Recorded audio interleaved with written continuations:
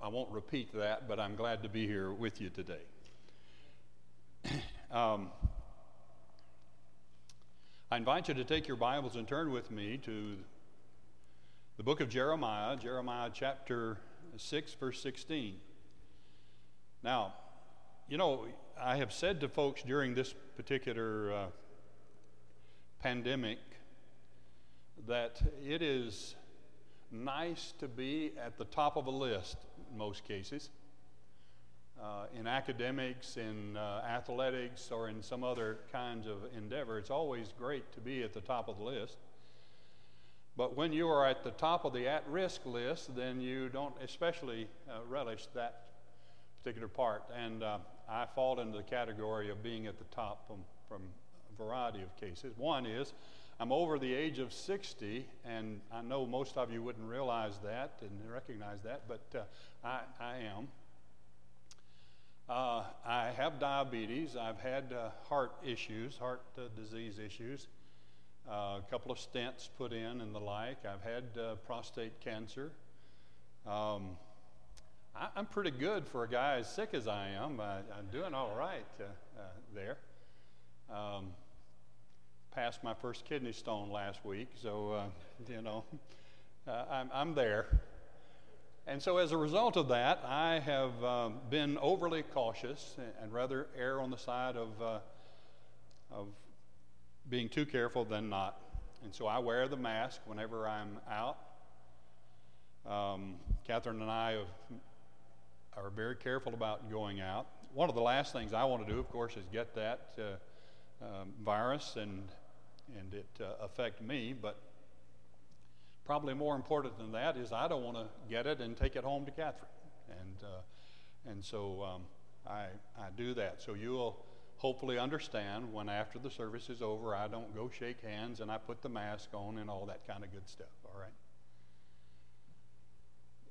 This pandemic has caused us, at least it's caused me, and hopefully it's caused you to stop and take note of just what the Lord's trying to tell us in all of this. And I do believe that God is trying to get our attention and send us to our room and cause us to think more carefully about what the world is all about and what He intends for us. Jeremiah chapter 6, verse 16 says, "This is what the Lord says. Stand at the crossroads and look. Ask for the ancient paths, or old paths, if you will. Ask where the good way is and walk in it, and you will find rest for your souls. But you said, we will not walk in it." During this pandemic period, I have been spending a lot of time reading the Scripture, and I want to recommend a source for you if you don't already have it and don't already use it, and that is the New Living Translation of the One-Year Chronological Study, or One-Year Chronological Bible. The New Living Translation is the one I prefer, not the NIV, but the NLT. And in the process of reading, I of course, it starts out at the Old Testament. It's a chronological study, and it takes you through. And one of the things that I have seen time and time again are the number of occasions when God reached out to the children of Israel, reached out to other nations, offered His love, His encouragement, and yet they turned their backs on God. And I don't think I'm being radical whenever I say that the world has turned its back on God. And if nothing else, I think maybe God's trying to get our attention and cause us to realize just that we've done that. What do you imagine the Apostle Paul or Simon Peter would think if they were to come to America and visit some of our larger churches today? Even this church, in terms of its building, would be an astonishment to them. And remember, they preached and taught in homes and on hillsides, and so this would be something of amazement to them. But certainly these churches that house 2 and 3 and 4 and 5,000 people would be astonishing. Much of what they would hear would be amazing to them. Talk about Sunday school and on normal circumstances without the pandemic being in place. They hear talk about mission efforts and women's organizations and choirs and things of that nature in many of these churches. So it would for them be like, and maybe literally, living in a different world. But how do you think they would compare the religion of today to the old-time religion, to the religion they were a part of during their day? In more recent years, it seems as though we have replaced the religion of the past, the old-time religion, with the emotions of a feel-good theology. You and I often go through the motions of religion without knowing what we're doing. If you were asked to define your faith, your religion today, what would you offer? What can you say is the substance of your faith? What are the core components of your religion? If you got on the elevator and by the time you got off 10 stories or 10 floors up or 20 floors up, and were to be given the assignment of giving the people in that elevator the essence of or the core of your faith, what would you be able to say? That's what I want us to talk about this morning. I suggest to you that the core of your faith and your religion needs to be more than, I love Jesus. That's well and good, and I hope you do. But our faith, our religion needs to be grounded in more than an emotion. So I ask you this morning, how does your religion compare to the old-time religion? Well, it might help to ask and answer the question, well, what do you mean by the old-time religion? But in order for us to compare it, what was the essence of the old-time religion? Well, I suggest to you this morning that the old-time religion is the changeless truth in the midst of constant change. It is the religion of the book, the blood, and the blessed hope. So those are the components that we're going to look at this morning. First of all, the component of our religion should be the book. The book of our faith is the Bible. And the Bible is God's Word. It is the book from heaven. Missionary Julius Hickerson was flying in a small plane over the jungles of Colombia, South America in 1950 when suddenly his plane exploded and Hickerson fell to his death. 2 years later, natives from an unmissionized region of those jungles showed up at a mission station, a place where missionaries were housing their ministry. The natives were professing Christians. Now, the missionaries were mystified, for they knew that no missionary had ever been into the region from whence these natives came.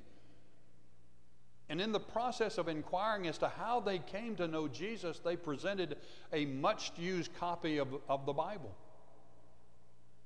With further investigation, the missionaries discovered that it had the name Julius Hickerson in it. For those natives, that book was literally a book from heaven for them. And I suggest to you this morning that it's no less a book from heaven for us today. The Bible is God's inspired word. The truth in the book did not originate in the inquisitive and investigative mind of man. It's God's truth, sent by the Holy Spirit from the throne room on high. The Apostle Paul commended the Thessalonian believers for them recognizing the origin of the word they heard. Paul writes in 1 Thessalonians chapter 2, verse 13, "And we also thank God constantly for this, that when you received the word of God which you heard from us, you accepted it not as the word of men, but as what it really is, the word of God, which is at work in you believers." Because the Bible is the word of God, it is incomparable. Just as a tiny little hut cannot be compared to the Empire State Building or the Sears Tower, just as a muddy little pond cannot be compared to the Atlantic Ocean or the Pacific Ocean, just as a tiny firecracker cannot be compared to the atomic bomb, so no other book can be compared to the Bible. When Sir Walter Scott lay dying, he said to a young kinsman by his bedside, "Bring me the book." The young man, aware that Sir Walter Scott's library contained hundreds of volumes, said to him, "Which book, sir?" To which Scott replied, "There is but one book, the Bible." Because the Bible is the Word of God, its truth is revealing. The Bible tells us things that we would never know without the book. The Bible tells us about God, who He is and what He's doing and what His purposes are. And even though, according to the psalmist, the heavens are telling the glory of God and the firmament proclaims His handiwork, we would not know who He is and know what we do about His great love apart from the book. The Bible reveals the truth about mankind. Man, in his scientific search, looked first to the heavens and into the earth beneath his feet before he ever came to look inside himself. The Bible begins with man. The Word of God shows us what and who we are and tells us what we need to be doing with our life.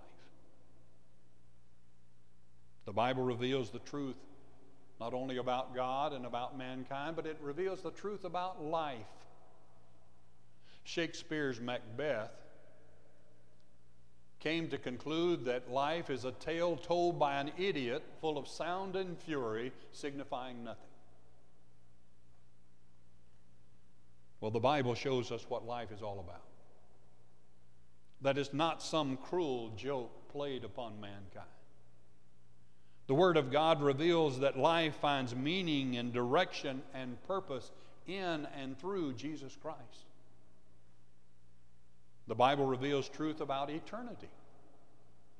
Mankind witnesses the daily victory of death. We're keenly aware of the fact that death is a reality, but what then? What comes after death? Well, science, which must deal with measurable and observable facts, evidence, can only declare that the body returns to dust.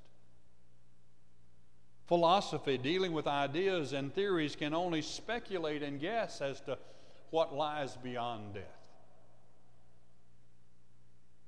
It's God's Word that pulls back the veil and permits us to know what we do about eternity. The Bible is revealing. Because the Bible is the Word of God, its truth is relevant. Some books are dated. The theme and thesis of those books soon become outdated and irrelevant. Susan, what doctor would treat a patient with cancer using as his manual a book written 100 years ago? Would not. What druggist would dispense prescriptions using as their manual a book written 50 years ago?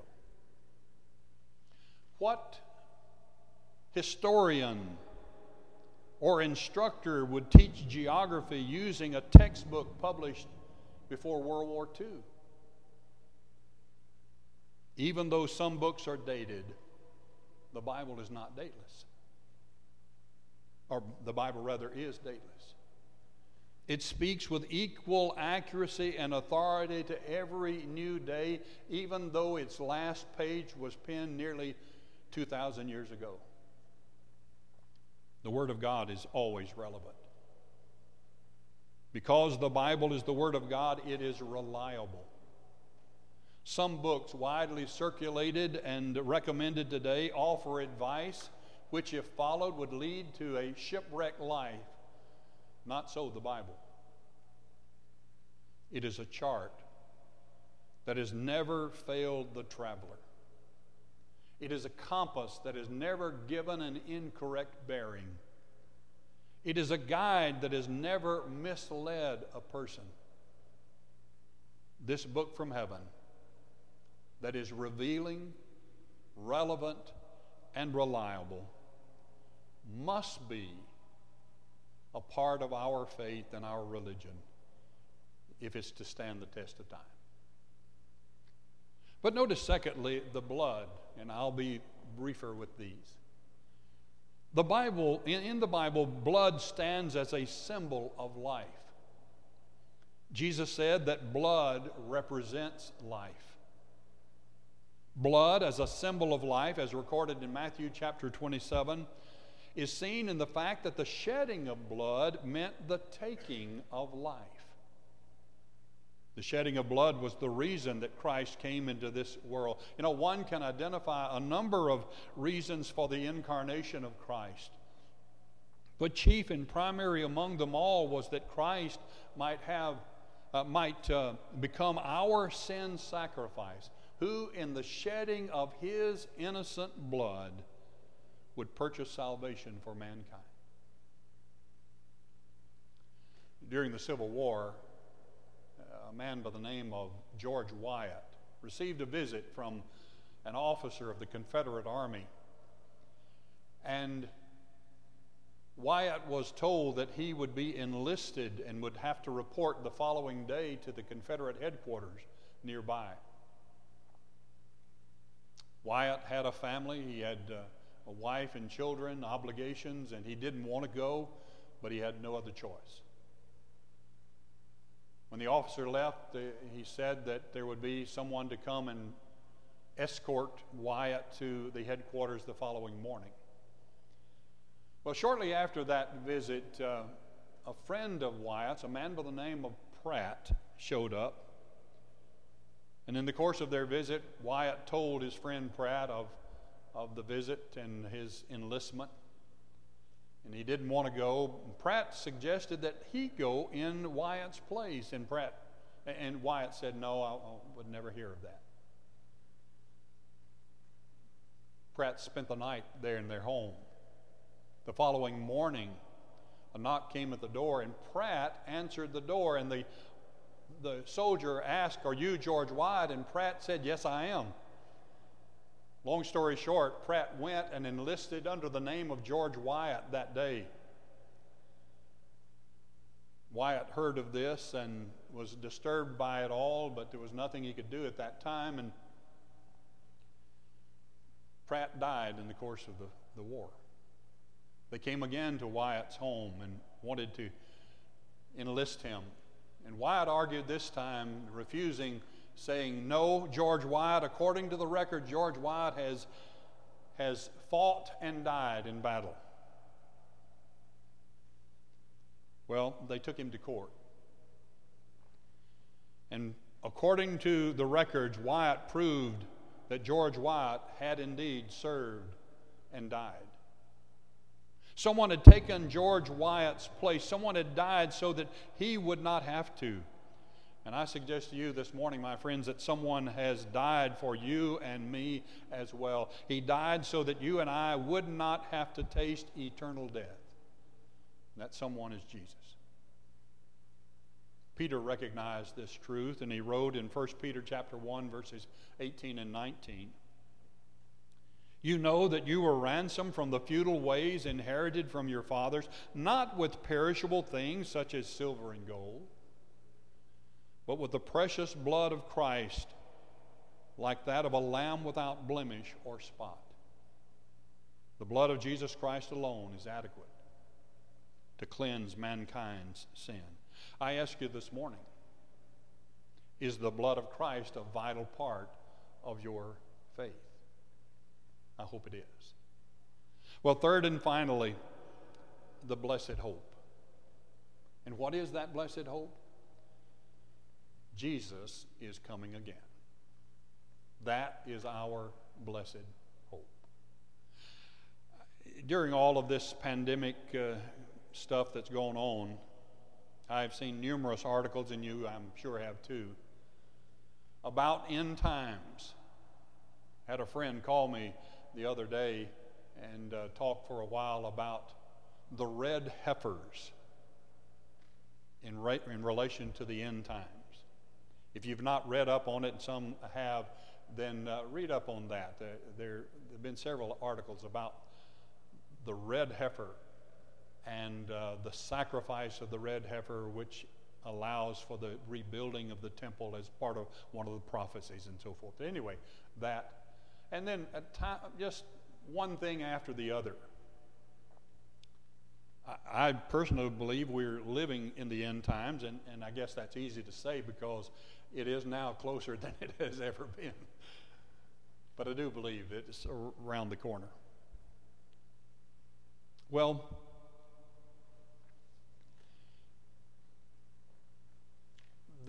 the fact that Jesus is coming again is repeatedly talked about in the Scripture. Listen to what the Scripture says. The night before the crucifixion, Jesus himself said to his disciples in the upper room, "Let not your heart be troubled. Believe in God, believe also in me. In my Father's house are many rooms. If it were not so, I would have told you that I go to prepare a place for you." Jesus says, "I will come again and will take you to myself, that where I am, there you may be also." The angels proclaimed that Jesus is coming again. According after Jesus gave his disciples the Great Commission, he began to ascend into heaven, and the Bible says, and while they were gazing into heaven, while the disciples were standing there gazing into heaven, watching Jesus ascend, as he went, behold, two men stood by them in white robes and said, "Men of Galilee, why do you stand looking into heaven? This Jesus who was taken from you into heaven will come again in the same way as you saw him go into heaven." The first word that God sent to mankind on earth after ascending back into heaven was that the Lord was going to return. Jesus, my friends, is coming again. That is our blessed hope, we who are believers. You know, the Bible does not give a full detail account of how that's going to take place. I wish it did, but there are reasons for it not. However, we can glean some facts about this momentous event of the future as we study the Scripture.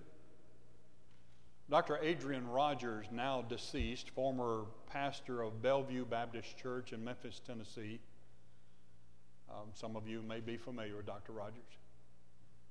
Had a lot to say about the second coming of Christ, and I want to share with you some of the thoughts that he said about it. He said, first of all, his second coming will be visible.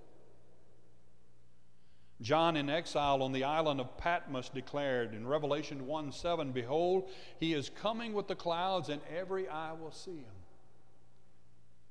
Just as the disciples saw Jesus visibly go into heaven, the angel said, "Jesus will come in the same way as you saw him go into heaven." His second coming will be visible. Secondly, his second coming will be victorious. Speaking of that great event, Jesus said, "They will see the Son of Man coming on the clouds of heaven with power and great glory." Paul wrote For the Lord himself will descend from heaven with a cry of command, with the archangel's call, and with the sound of the trumpet of God.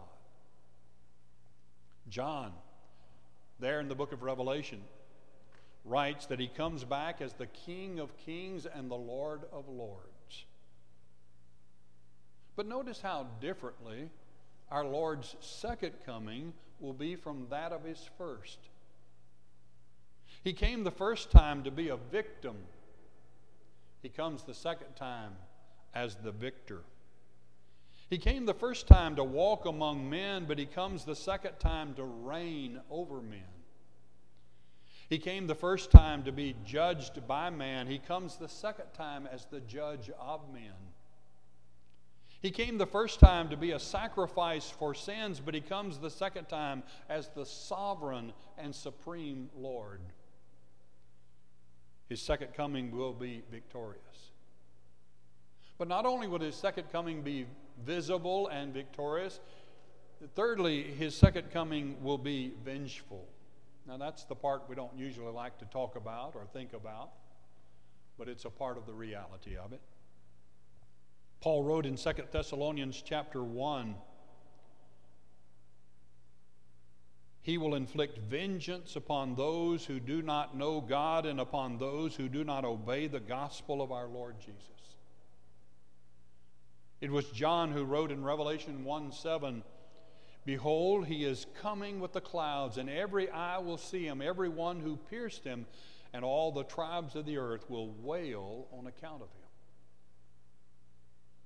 Many people today live as they please with no thought of the consequences of life after death. Perhaps you've heard this little account before. I think maybe I've shared it before. I heard of a Christian who was talking with an atheist about life after death, and the atheist asked the Christian, when you die, what if when you die you discover there is no heaven after all? Christian thought a moment and he said, well, in all honesty, I've had a good life. I've learned some very valuable principles, Christian principles. I've really had a good life.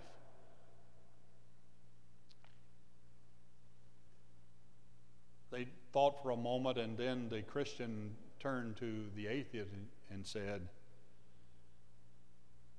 friend, when you die, what if you discover there is a hell after all? The day is coming when Christ will vindicate his cause and his people, and of that day the Bible declares in 1 Thessalonians 5, for you yourselves know well that the day of the Lord will come like a thief in the night, when people say there is peace and security, then sudden destruction will come upon them as travail comes upon a woman with child, and there will be no escape. A number of years ago, I don't know how many, it's been quite a while probably, and some of you may be familiar with this commercial, but there was a commercial out about it showed a mechanic, or at least a person pretending to be a mechanic, and he had in one hand a Fram oil filter. And on the other side of the mechanic was a car whose hood was up, and the indication was that the person who owned the car had not properly maintained it, changing the oil filter and the oil, and as a result the engine was bad. The engine had blown, was ruined. And the commercial ends this way. The mechanic says, you can pay me now, lifting up the oil filter, or you can pay me later, referencing the blown engine. Well, in Romans chapter 14, verse 11, it says, as surely as I live, says the Lord, every knee will bow before me, and every tongue will confess allegiance to God. The Bible says to us all, you can worship him now or you can worship him later, because the day will come when every knee will bow and every tongue will confess that Jesus Christ is Lord. You can do so now, or you can of your own choosing, or you can be made to do so, but the day will come when you will. The choice is yours.